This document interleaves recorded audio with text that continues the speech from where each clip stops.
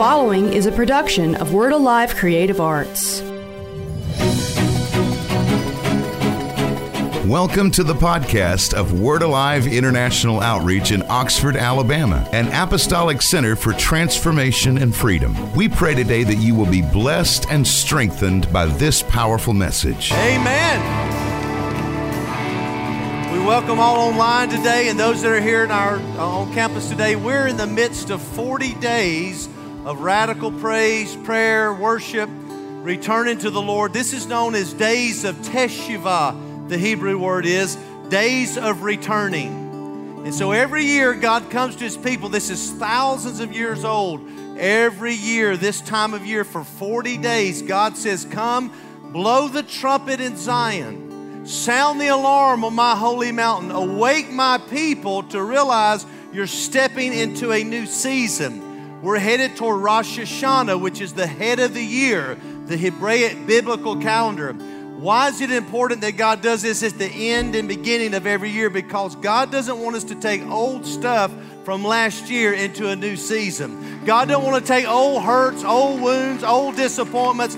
God said something like this: forgetting those things that are behind, I'm pressing toward things that are ahead. How many of you want to leave some things behind this old season and step into some new places, right? And so one of the ancient instruments of God is the shofar. And a lot of Christians in the Western culture don't know about this instrument, but it's the ram's horn. And it's representative when God said, I'm not the God that has to be sacrificed to. I am the God who will actually sacrifice for you. I am Jehovah Jireh, your provider. And so for 40 days we blow these. I blow it outside my house every morning just about. If I don't catch it in the morning, I catch it in the afternoon. And these are the sound that's made for 40 days. If you could see in the spirit realm right now, there are literally millions of people on the earth making this same sound every day. What's happening? Heaven is being attracted. Hell is being frightened, because God knows that things are about to shift and change as we move with God into a new season. So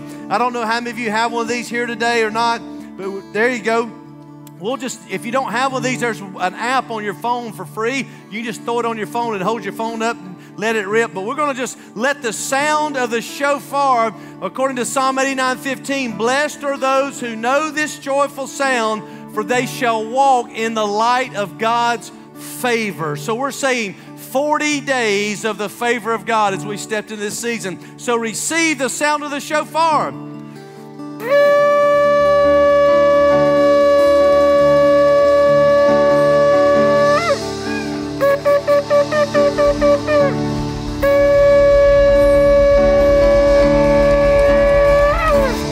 Receive the sound of the shofar today. Let's put up our giving declaration. That's part of our warfare. Let's say it on the count of 3. 1, 2, 3.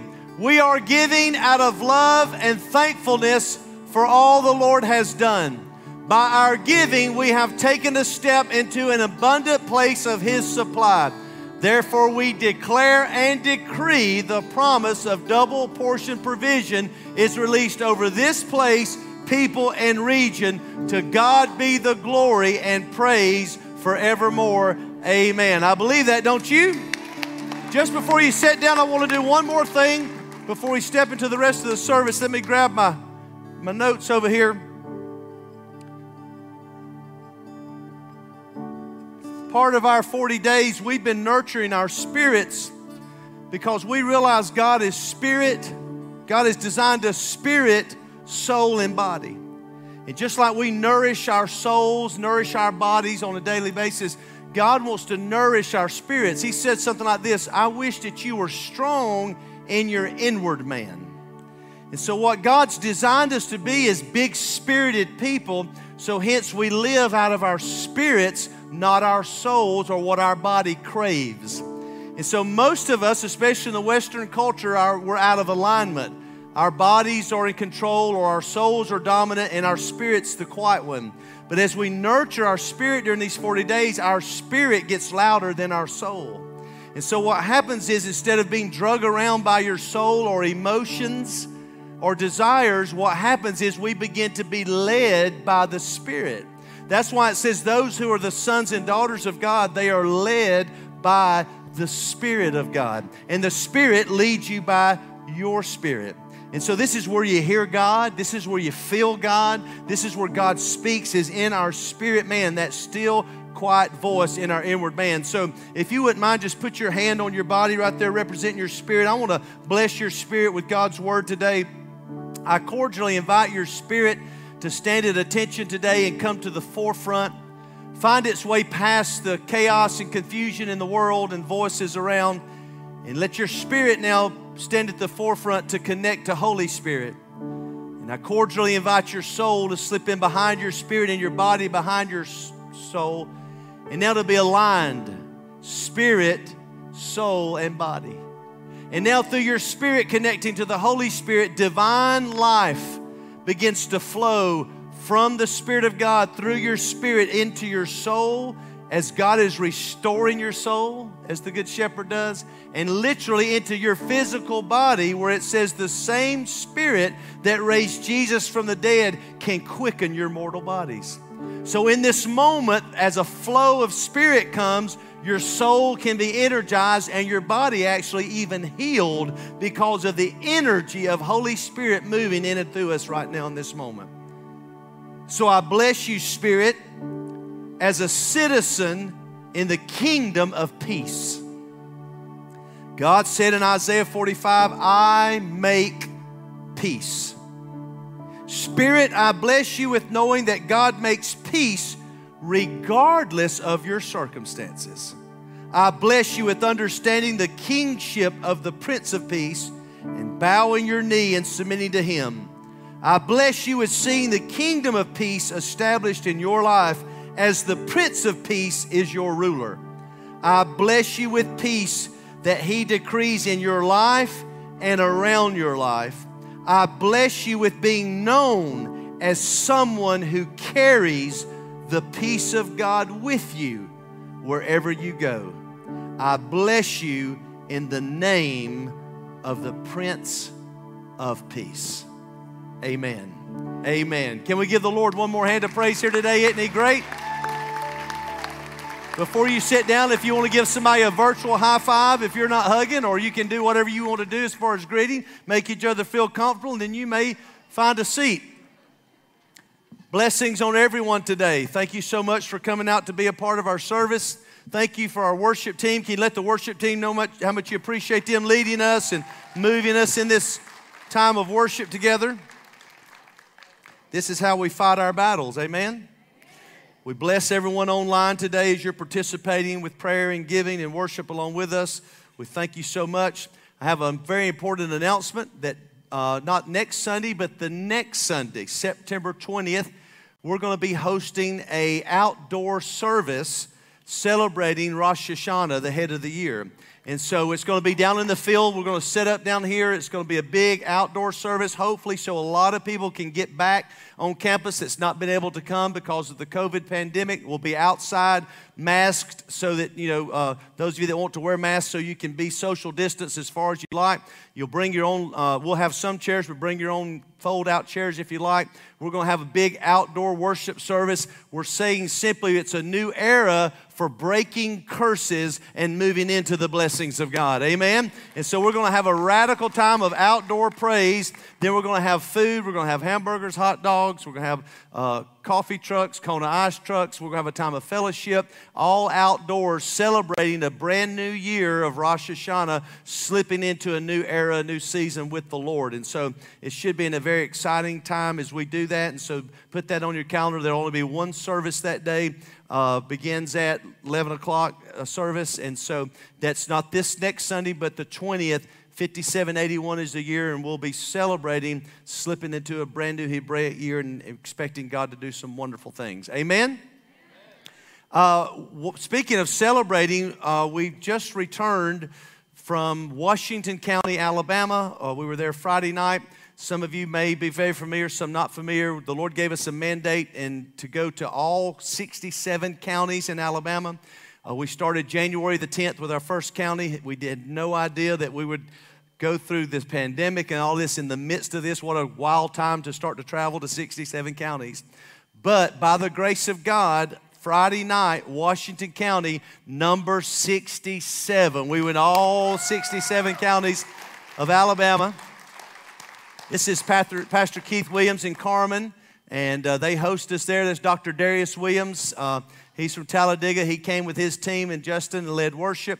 We had an outdoor service there at an old elementary school that they're refurbishing to become their church.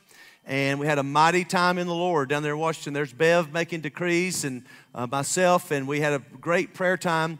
That's Lisa Finch. She's one of our native First Peoples, the Cherokee tribe. She prayed and sang in her Indian tongue, Amazing Grace. It was beautiful.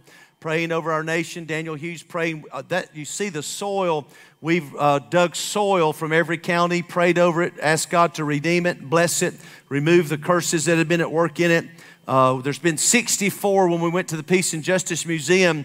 Before we began the journey in Montgomery, we realized 64 counties of 67 lynchings where we literally hung black men, black women, and children had occurred in our state. And God spoke as we retraveled to literally take the soil, pray over it, redeem it. So in every county, we've had a black brother and sister, white brother and sister, Native Americans praying over the soil, acts of repentance, acts of unity, forgiveness, and now we have 67 mason jars full of new soil that the Lord has redeemed. Come on, somebody.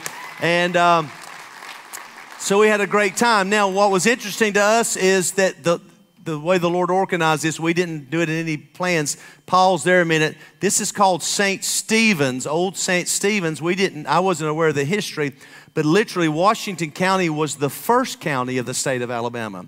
And so what's interesting, it's the foundation of Alabama. Before Alabama was Alabama, while it was a territory, this Washington County was the first territorial capital that not only flew the state flag, but the federal flag. And so where we are at St. Stephen's is where the foundational ruins of the original city are there. Move on, please. And I'll show you, that's Bev and I. That's the actual original gate to the city of St. Stephen's there in Washington County. And so we were able to walk that holy ground, if you will, where the state of Alabama actually began. And we decreed over there that the foundations of Alabama would be righteousness and justice and equality. And it would begin to move up out of the state of Alabama even into the nation of America. And so can we just give God praise for completion of All In Alabama? Thank God for Matt Hobson and all of our fire teams that kept pushing through and making the journey happen. We've had a great team of men and women that have traversed the county, county by county. Thank you so much for fulfilling this mandate and mission. September 17th, we'll be flying to Dallas, Texas to present a book of record that we have recorded every county that's that we've been to, prayed over. We've prayed for all city officials in each county at the city gates, had meetings in the churches, preached the message of ecclesia, and we're going to be presenting the state of Alabama on a national level at the head of the year conference.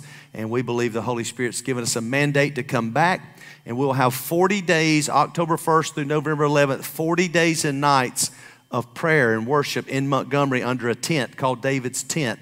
And so we'd love for you to participate if you can during that. It's going to be an amazing time for 40 days and for 24 hours a day. There'll be worship and prayer at the Capitol in a tent going up as an offering to the Lord as we step into this new era, new season. Then November 11th, we'll be hosting the Transform Our World Conference right here on campus. And so we believe God is moving the church, leading us into a season of great transformation. That not only our lives will be transformed, but we will see literally cities, counties, states, and nations transformed in this era that we're stepping into. Matthew 28, God said, I will baptize nations. And so it's not just about our personal salvation, it's about nations being changed and transformed. I believe the nation of America right now is being held in the balance, and that we really need to pray through all this chaos and confusion and division and trust this fact: God is in control. Don't buy into the fear-based, if this happened, if that happened. I'm telling you, the last time I checked, God's sovereign. And he's in control. He puts up one, he takes down another, and he has a hook in the jaws of the nations. And so we're just in agreement to say, God, whatever your will is. Here's the way to pray for the nation. God, whatever your will is, let that be done in the nation of America and the world. Amen? And so we're excited about the season that we're in.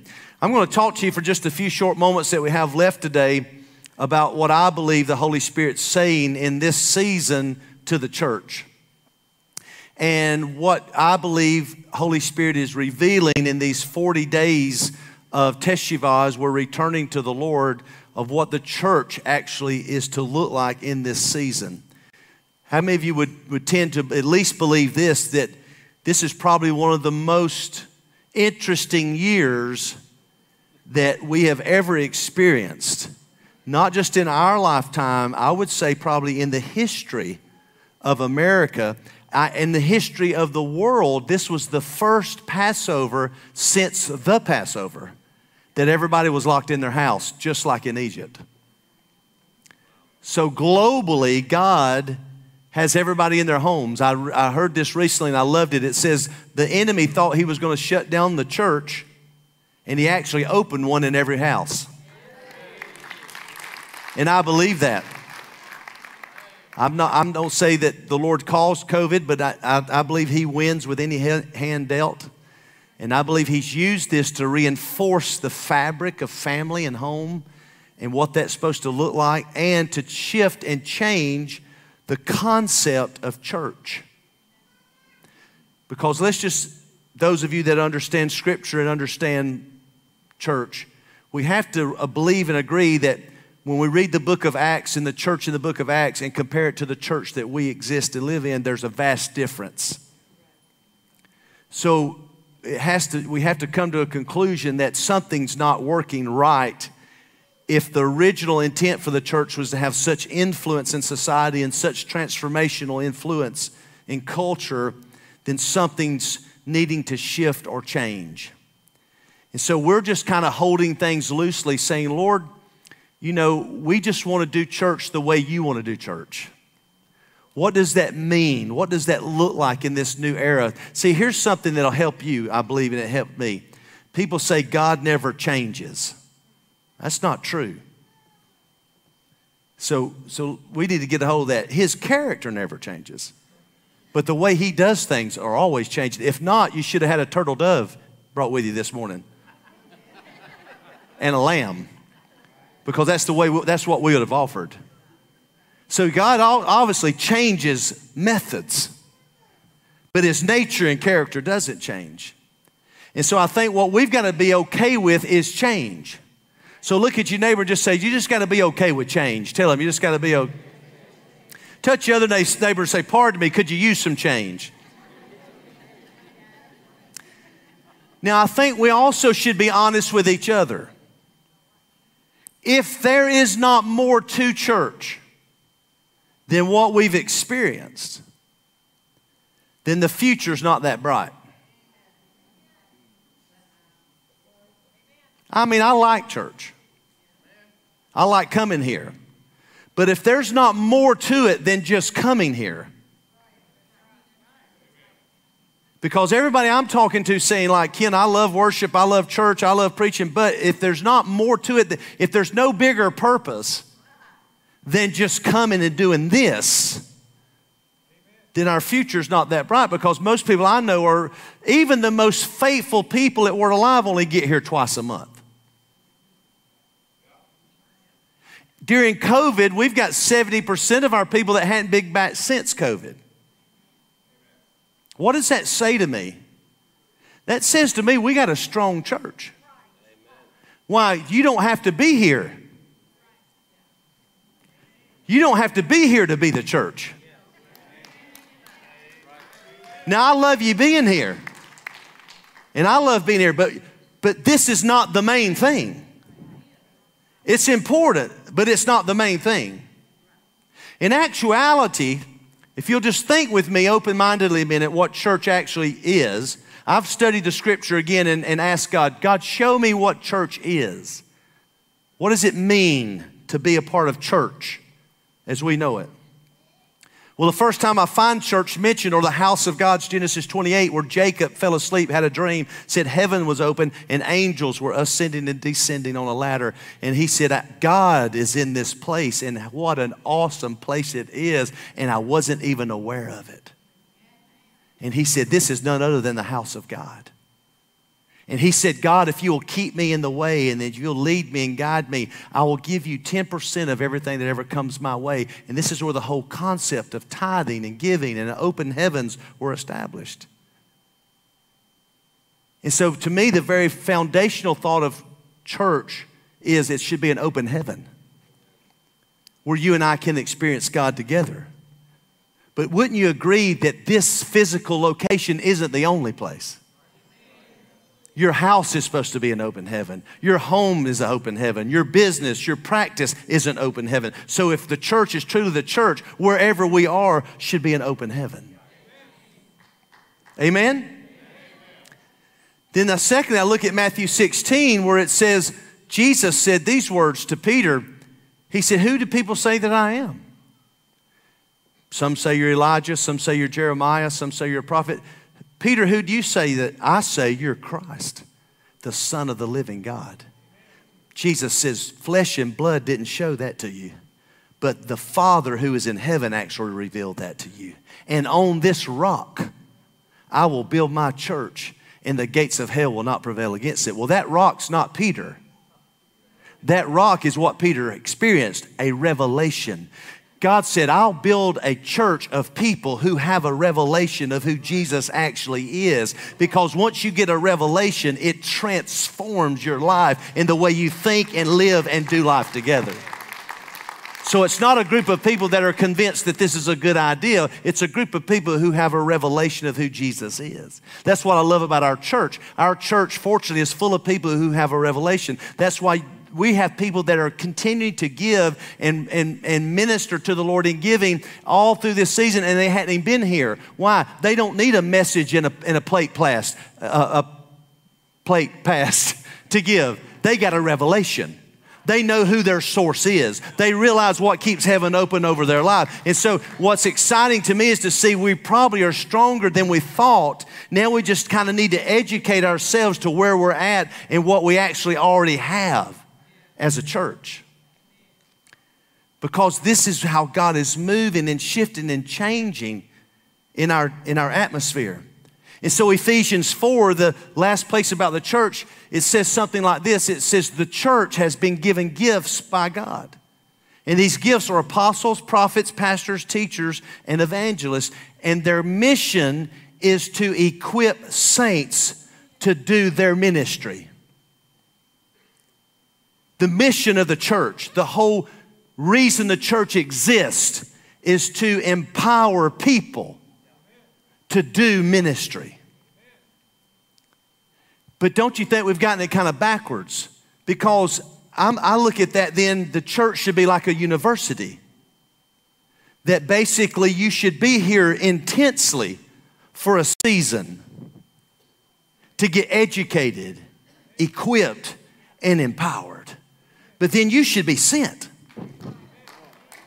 to go into society and live what you've learned. I mean, wouldn't it look ridiculous at Jack State if all the alumni showed up every Sunday? Like, what are y'all doing back? And all the professors are there doing the ministry.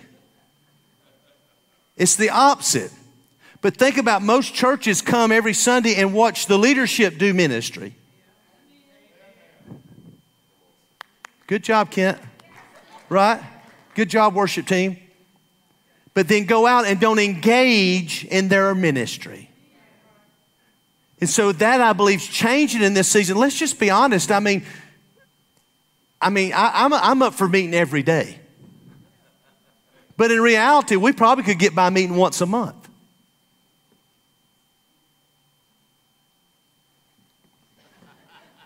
I'm not looking for less work. I'm just saying, the way we've traditionally done church is I've got to come up with something new to say this week.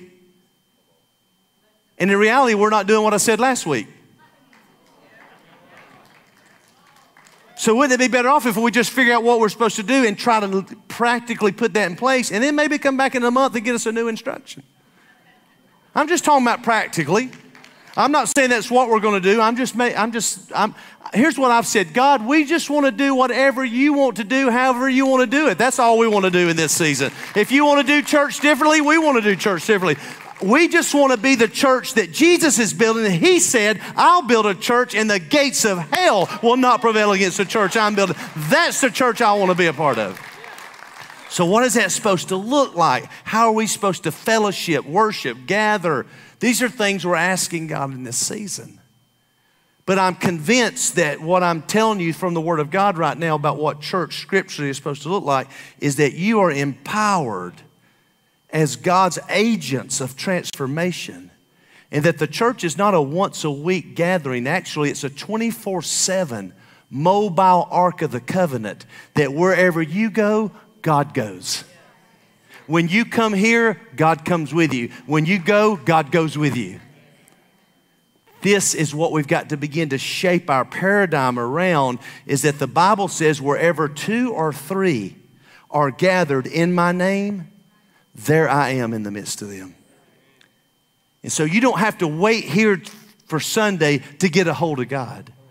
You can gather your wife and your children around your kitchen table, and you can join hands and call on the name of Jesus, and you can see Jesus begin to do unusual miracles right in the midst of your home. You can get out and prayer walk your neighborhood and begin to shift the spiritual climate over your neighborhood and see the kingdom of God begin to manifest there. This is the age of the kingdom that we're stepping into, this new era that I believe Holy Spirit is shifting and changing our minds, our mindsets, if you will, to be who God has called us to be. You know, the first church in the Bible was a man and woman in the garden. It was a home. And that's why I think it's so important. Last week I encouraged everybody, open the door and let Jesus come into your house. Hopefully many of you did that, like you literally opened the door and asked Jesus to come into your house afresh. Because we said Revelations 3, Jesus is knocking at the door saying, I want to come in. So Bev and I, we stood at our home, we opened the door, we invited the Lord Jesus Christ to come into our home. And then we said, anything that's not of the Lord Jesus, we ask you to leave. Any negativity, any demonic issues, any demonic entities. And we were driving home yesterday from Washington. We were kind of praying as we were riding. And Belle said, I just saw a vision of our home that when we get home, we've got to do something extra. I said, why? She said, I saw when we invited the Lord Jesus in to the foyer of our house where we were standing, she said, now I see some demonic entities that had tried to squeeze themselves into our home. They're actually chained up together in our foyer, and just as bad as they were wanting in, because Jesus got in, now they're actually wanting out. Huh?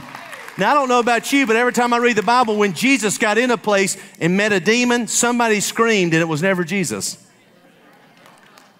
It was demons wanting to leave. And so Bev and I this afternoon, last week, we invited Jesus in. Today we get home, we're going to open the door and just let them out because they're wanting out because Jesus is there. Come on, somebody. We'll open the door. We'll just let them ease on out. And we'll be done with that season in our own home. And so we're shifting and changing the spiritual climate and atmospheres of our homes, our neighborhoods, our cities, our states, and I believe, yes, even our nation. And so I want to begin to hopefully do a better job for you as instructing you and empowering you to be the church, because a lot of us have got stuck in a mentality that church is the place all the ministry happens. And so unfortunately what's happened over time is because we do love to see people come to know Jesus and come to the Lord, it's difficult to try to share milk and meat at the same time. People say a lot of things to me and about me, which is fine. But somebody recently said, Ken, I'm just concerned, you hadn't given an altar call lately.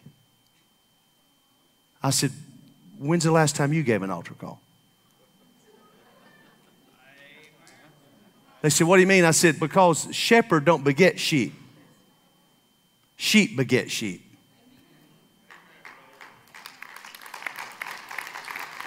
That's not quite enough applause, but we'll get there in a minute. I know you're catching me. I know. It's taking a minute. That's like a golf clap, but we'll start there. For a shepherd to beget sheep, that's perverted. Sheep beget sheep. Shepherd care for sheep. So what's happening in most churches, we who are maturing in God have to sit under the teaching of the milk and don't get to mature because we do have a heart to reach people with milk.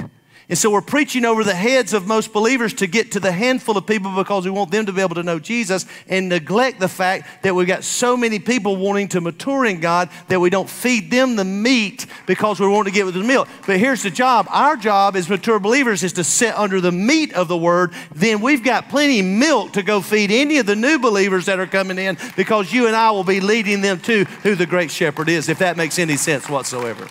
So we're trying to get better understanding of how to function and move. And I'm not saying we know what we're doing, but we're open to follow the Lord, which I think is the most important, because it says as long as they sought the Lord, God made them purpose. God made them prosper. So look at your neighbor and say, things are about to get really exciting. I mean, you don't really sound like it, but if you could tell somebody else with just a little more enthusiasm, like things are about to get a little more exciting, tell them. So I want to just give you some clear instruction today that how you can go home, your business, your school, your job, whatever you want to shift the spiritual atmosphere. I'll give you a clear instruction from God's Word of how to shift the spiritual atmosphere and see the kingdom of God move in your sphere of influence. It's found in these words. The problem is, we'll go to the first slide, and I'll move quickly through this. Here's the problem. The God of this age has blinded the minds of unbelievers so they cannot see the light of the glory of the gospel of Christ. So it's not that people don't want Jesus. It's not that they don't want the kingdom of God. It's just they can't see it. Because the God of this world has blinded them so that they can't see the light of the gospel of the glory of Christ. The solution, I'm sending you. Here we go. I'm sending you. I'm sending you. So look at somebody, tell them he's sending you. Tell somebody, say he's sending you. So you are the solution to the problem. You are the light of the world. Listen to me. You are the light of the world, a city set on a hill. You, me, we are the light of the world. I'm sending you to them to open their eyes so that they can turn from darkness to light and from the dominion of Satan to God. And so when we step into society as the light, here's what we don't understand. You've got more power than darkness. But we think somehow darkness has more power and we got to somehow step out into the culture of darkness and pray against it. When I go home today and I'll go down on our first floor of our house to use the restroom or whatever I'm going to do down there, it'll be dark. I won't sit there and pray against it. Oh God, let this darkness, you foul darkness, you got to go. I'll simply do one thing, turn on the light. And as soon as I turn on the light, darkness is dissipated. It's gone because darkness has no power over light. Anytime light steps in, darkness has to flee. And so when you realize you are the light, and anytime you step into darkness, you don't combat darkness. Darkness simply has to go. So we are the solution to the problem, because as soon as we turn the light on, their eyes now they can see. So we go from Luke chapter 9, where it looked like it was the lowest point of Jesus' ministry. Jesus had given his disciples, that's you and me, power to deal with demons and heal the sick and preach the kingdom, and sent them to do that. And yet on verse 41, they came across the issue where they could not deal with the demon. The demon was more powerful than the disciples. Jesus said, "You unbelieving and perverted generation, how long shall I be with you and put up with you?" That's a pretty powerful rebuke from the Lord. You perverted, perverse generation. I've given you all the authority and all the power to do whatever you need. You are the light of the world. Yet you can't even deal with this one demonic entity. How long shall I be with you, and how long shall I put up with you? But what's interesting, and what I wanted to show you today, something changed that.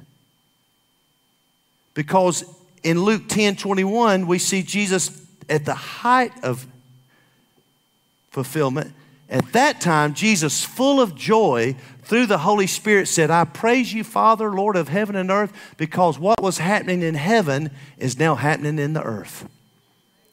In other words, what gave Jesus great joy was when the will of heaven was being done in earth. And so when his disciples began to do the will of heaven in the earth, it brought great joy to the Lord and brought him to the height of his expectation of what you and I are supposed to do. You and I are supposed to bring heaven to earth, not go to heaven. Most people just expecting to go to heaven, and we've preached a gospel where that basically our church is a refrigerator ship. And we're trying to get all the fish to get saved and get in our refrigerated ship and keep them saved and fresh, unspoiled, until the great big ship comes back one day, gets all of our ship with all the other little ships into the great ship and takes us to the big aquarium in the sky where we'll all swim with Jesus. If that's the only goal of the church, then at baptism, we should just hold everybody under and let them go on to the great aquarium in the sky. Because if that's the only reason we're alive and functioning down here is to make it to the big aquarium, we just send you straight there at baptism. Just put you under and let you stay under till you go to be with him and swim forever with Jesus. But how ludicrous is that thinking, yet most of us live that way. Thinking, well, just one day we're going to go to heaven and it's all going to work. No. We are mandated by heaven to be the light of the world and be transformational agents through the power of Holy Spirit, and that we are here on earth to cause the will of heaven to come and fulfill its mission on the earth. That's what Jesus is calling you and I to do, and to flow in it and to function in it. But I'm like you, it's awkward, especially evangelism. I don't know about you, but I just find it very awkward the way I was trained. Like, if you die tonight, do you know where you'd go? Well, I've done that a lot, like on airplanes. You know, because you're close to somebody, and you know how frightening it is to your neighbor when you look over them and say, if you died today, do you know where you'd go? They're like, first of all, I didn't know we were going to die today, so do you know something I don't about this plane or what's going on? Then they kind of look like you know, like you're possibly a terrorist. You've got a bomb because you know we're about to do, you know. And it's like, so how awkward. If you died tonight, do you die today? Do you know? I mean, what an opening question. But we've been trained, most of us, that, you know, well, you're a sinner. And, you know, it's like God's got a plan for your life. God loves you. But if you don't accept him,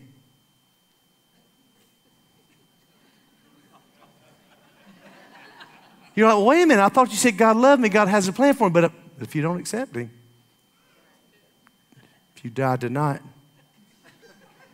do you know where you'd go? Yes, in a casket, or burnt, or I understand heaven, but I'm saying none of us have been there, so we don't know what it's like. So I don't really know where I'd go. But so there again, how ludicrous is that way of evangelism? God is not the God of the dead.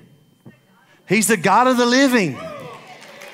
I'm sure when we die, it's going to be awesome.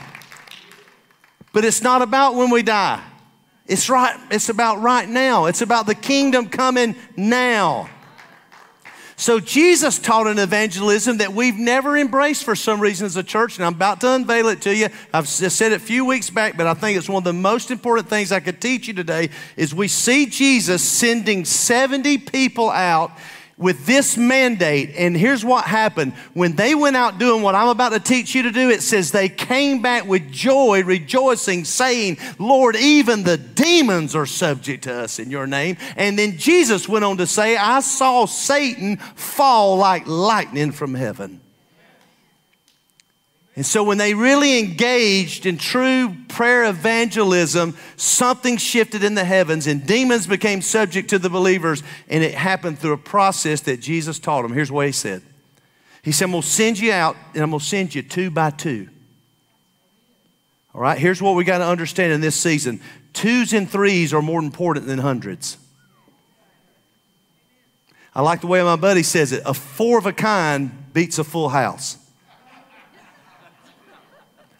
You get 4 people really committed to a cause, really sold out on a purpose.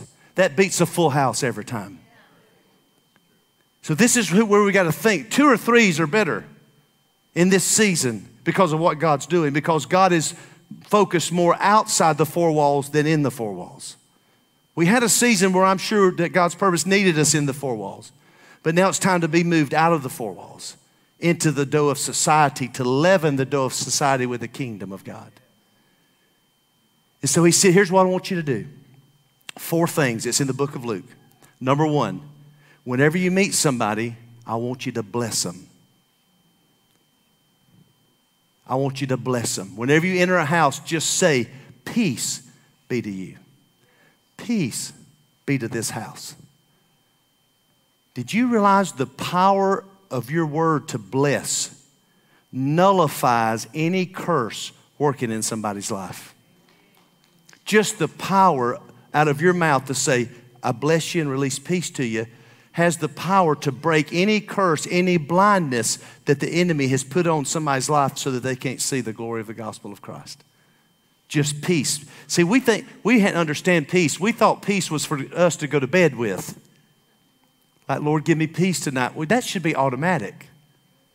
My Bible says peace or shoes. Shoes of peace. So I don't put my shoes on to go to bed. I put my shoes up in the morning when I go out. I got shoes of peace. Peace is not something to keep me safe. Actually, Jesus didn't die to keep you safe. He died to make you dangerous. Me with peace, I'm dangerous. Because now I can step into any chaos and anything happening in my sphere of influence, and I carry the peace of God with me. And as soon as I step in there, peace begins to rule and reign. According to Romans 16:20, the God of all peace will crush Satan under our feet. Come on, somebody.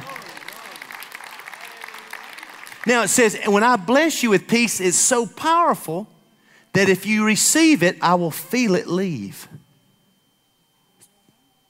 And it will stay with you.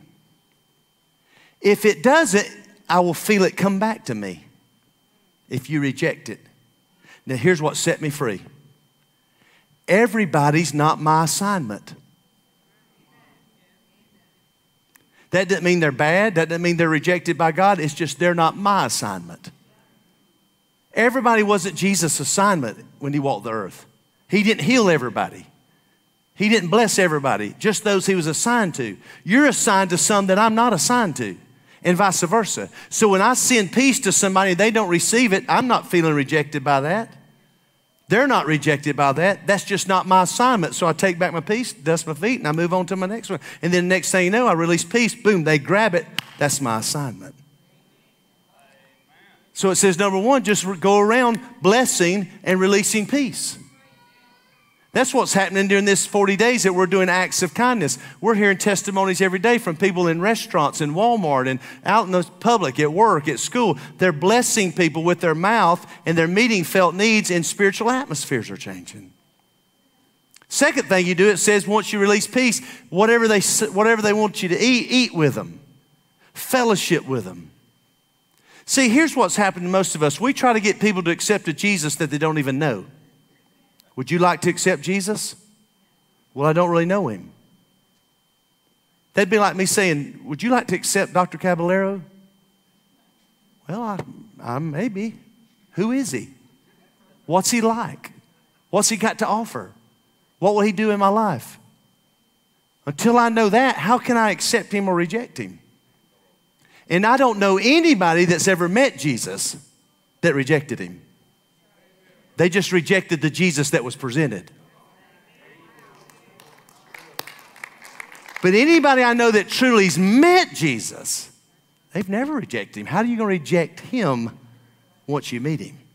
He's awesome. So fellowshipping is important because now we get to know each other.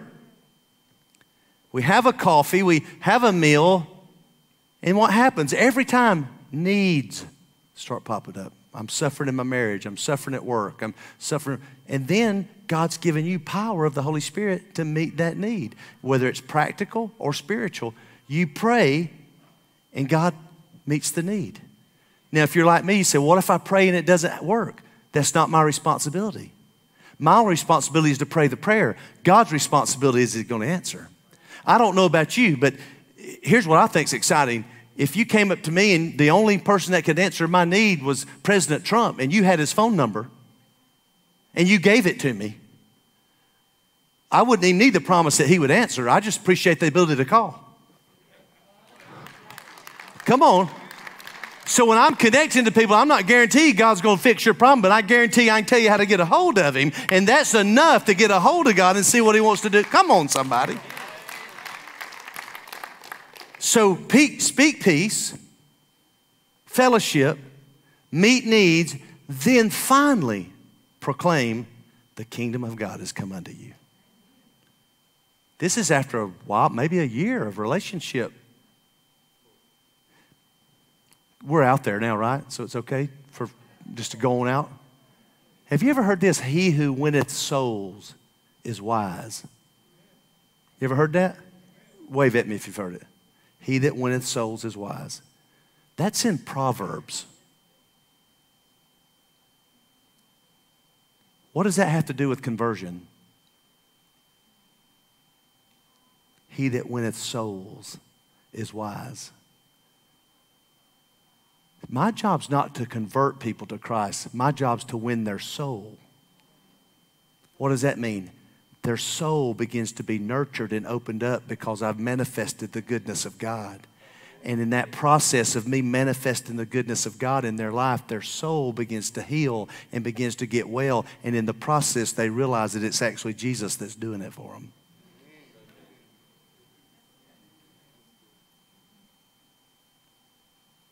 And so dream with me a minute. Could it be that church is more about we come here, we celebrate, we worship, I love that. We hear the Word of God, we get empowered, and then we go out here and live this life. Tomorrow morning when you put your shoes on, you say, I got peace. And you walk out of your house with peace, knowing you got an assignment. And you walk out of your house with peace, looking for your assignment. Next thing you know, you walk up and say, bless you. Peace be unto you. And they're like, well, that's awkward in the day we live in for somebody just to say, peace be unto you, thou child of the Most High. No. Just, peace be unto you. Be blessed. Or Alabama, be blessed, girl. Be blessed. Just be blessed. How you doing today? Be blessed, man. And they're like, you feel it. Whew. They received my blessing. That's my assignment. Everything going your way? Yeah, good. Da-da-da-da. You ever like to have a coffee sometime or something? Sure. Da-da-da. Next thing you know, 2 or 3 days later, we're having a coffee. Da-da-da. Suffering with this. Boom, boom, boom. Meet the need. Say a prayer. God answers. Next thing you know is, who are you? What is happening in my life? The kingdom of God is coming to you. Are you serious? Yes. What is that about? It's Jesus. Oh, really? Boom, boom, boom. Next thing you know, he's getting baptized. And now Sundays, or whenever we gather, the next week or the next month or whenever that is, we're not here to try to get people saved. You're bringing people with you that got saved. You're bringing people here that got healed, that got delivered under your ministry. And so now, instead of the church being a once a week move, we are the move. So it's a mobile Ark of the Covenant, 24/7. Monday, Tuesday, Wednesday, Thursday, Friday, Saturday, Sunday, the Spirit of God and the presence of God is moving throughout our territory.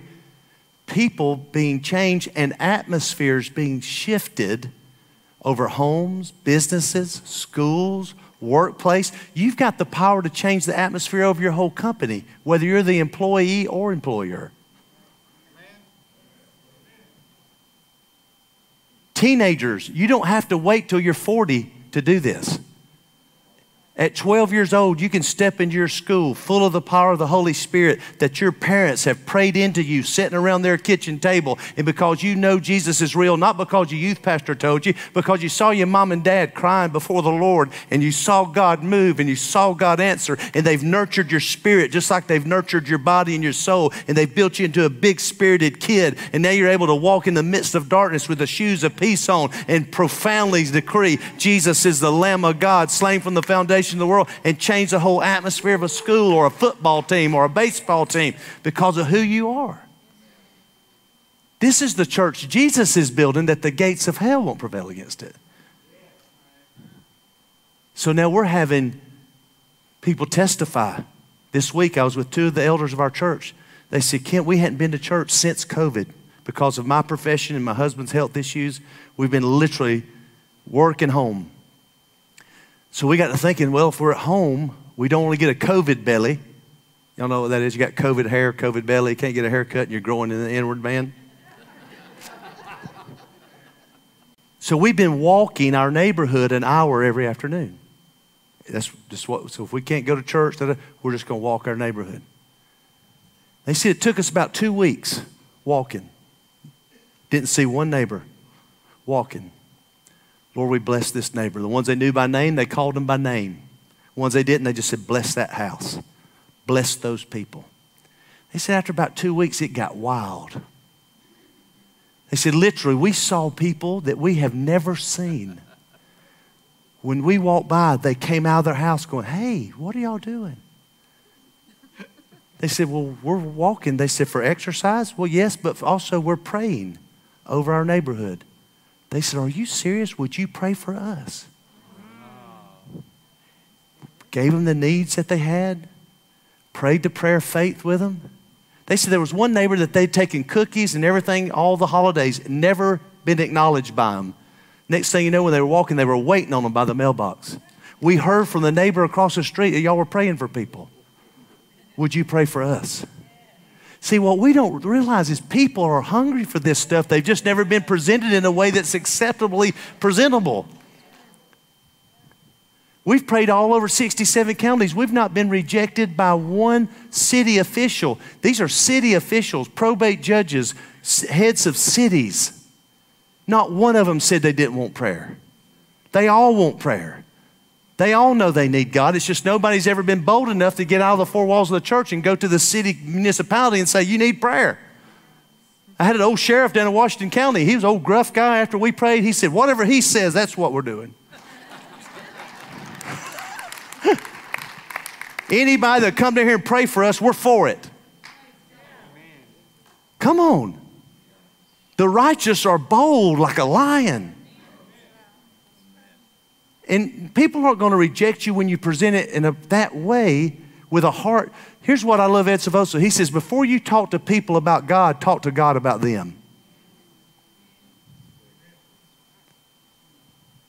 In neighborhoods, my friends over here told me that people are actually found out they are praying, and now they're actually coming knocking on their door in their neighborhood for prayer. So dream with me a minute. What could 1,000 of us at Word Alive do if we really believed what the church was? That it's not just a place we gather and worship and hear the Word of God, but it's actually we go and live this life. And we become agents of the kingdom in the Lord's hands. And He builds a church that the gates of hell cannot prevail against it. And we start shifting the spiritual, we start shifting the spiritual atmosphere over our homes, our neighborhoods, our counties, our cities, our state, and yes, even the United States of America. We joined forces yesterday, Bev and I, with 40,000 people on Facebook call live yesterday, believing for 1 million homes in America to become ecclesias, to be the places where 2 or 3 are gathered and begin to open heaven over the United States of America so that the whole nation begins to move in its prophetic purpose and its prophetic destiny. This is the time, this is the season. God is looking for sons and daughters. The whole earth is groaning, waiting for the manifestation of the sons and the daughters of God to begin to rise up and stand up and do the works of Jesus and fulfill the mandated purpose on the kingdom of God. We're shifting from a church age to a kingdom age. In this age, it won't be who goes to your church. That won't be the question. It'll be, where does your church go? It won't be our seating capacity. It will be our sending capacity. And I'm not saying this mean, but after 3 or 4 years, we don't even care if we see you anymore. We believe that we've done our job and you're out doing the kingdom work. And they're like an alumni, stroke us a check every now and then because we got work to do and come back and visit the troops. You know, that's awesome. But I mean, the alumni, they make sure this university keeps functioning, but they're not back every week trying to learn chemistry again. They're using chemistry to do the work that God's, come on somebody. But the church should stay full because you're begetting so many sheep. The university just keeps filling up with sheep that are learning to become sons and daughters of God because you're out there birthing them every day. That's why it says in 2 years, the whole of Asia heard the word of God in the early church without Facebook, without airplanes, without printing press, without a Bible. In 2 years, the whole of Asia heard the word of God and was transformed. This is where we're at.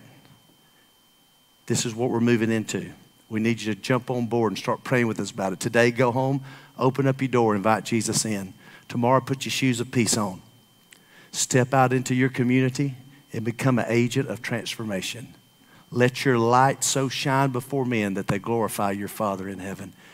And let the church be the church. And let the ecclesia arise that the gates of hell will not prevail against it in Jesus' name. Amen? Come on, stand up with me.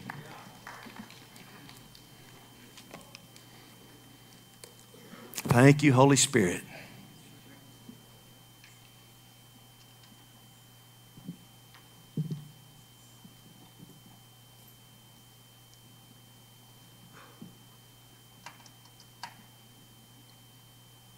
Y'all ever heard that old song my black brothers and sisters sing? Let the church say amen. Let the church say amen. God has spoken. Let the church say amen. It's easy. Sing it with me. Let the church say amen. Let the church say amen. God has spoken. Let the church say amen. Want to do it one more time? Let the church say amen. Let the church say amen. God has spoken. Let the church say amen. Can you say amen to the word of God today? Amen. Father, in the name of Jesus, I commission your sons and daughters, those that have been bought and paid for by the blood of the covenant. At one time we were foreigners outside the covenant promises of God, but we have been brought nigh by the blood of the Lamb. Lord, I call their spirits to attention. Lord, I pray that you would give them a personal revelation of who they are, of their gifts, their callings, what you're calling them to do, how you're calling them to function. Help each person find their place in the company of the Lord. Just like Israel with many tribes, but one purpose. There's many tribes in your kingdom. There's many forms and variousnesses of gifts and callings, but one purpose and one calling. So Lord, I just call for the gifts and the anointings and the destinies and purpose in your people to come alive now. Lord, I call the young ones Lord, even the young ones that are in school, I call them to walk in their purpose. Lord, we call the old ones that feel like maybe their ministry's over, but you said in Joel, the old men will dream dreams, the young men will have visions. Our sons and our daughters and our handmaidens would prophesy. Lord, we pray that each person will begin to find their place in their kingdom mandate and kingdom mission. Let the gifts of Holy Spirit begin to bubble up inside your believers. Let dreams and visions begin to be downloaded to us in the night season. Begin to give us instructions of how to run our businesses, how to run our homes, how to manage our careers, how to use the sphere of our influences to step into kingdom-minded thinking. Lord, use us as agents of transformation and change. Lord, build your church so that the gates of hell do not prevail against it. Lord, I commission your people today, those watching online, those here on campus, receive today an anointing that allows you to have an open heaven over your life so that the Holy Spirit can speak to you personally in the following few days about your calling, your destiny, your anointing, and your function in the body of Christ. We bless you today. We equip you today. We empower you today. And we say, Lord, we thank you that you are building a spiritual house called the Ecclesia that functions 24/7 in the marketplace, opening the eyes of the blind so that they can see the light of the glory of the gospel, turning them from the power of Satan to the power of God and the power of darkness to the power of the light. Lord, let it be so. We release it today in Jesus' name. And everybody in agreement said amen. This has been a presentation of Word Alive International Outreach, 122 Allendale Road, Oxford, Alabama. Reach us by phone at 256-831-5280 or at our website, wordalive.org. This has been a production of Word Alive Creative Arts.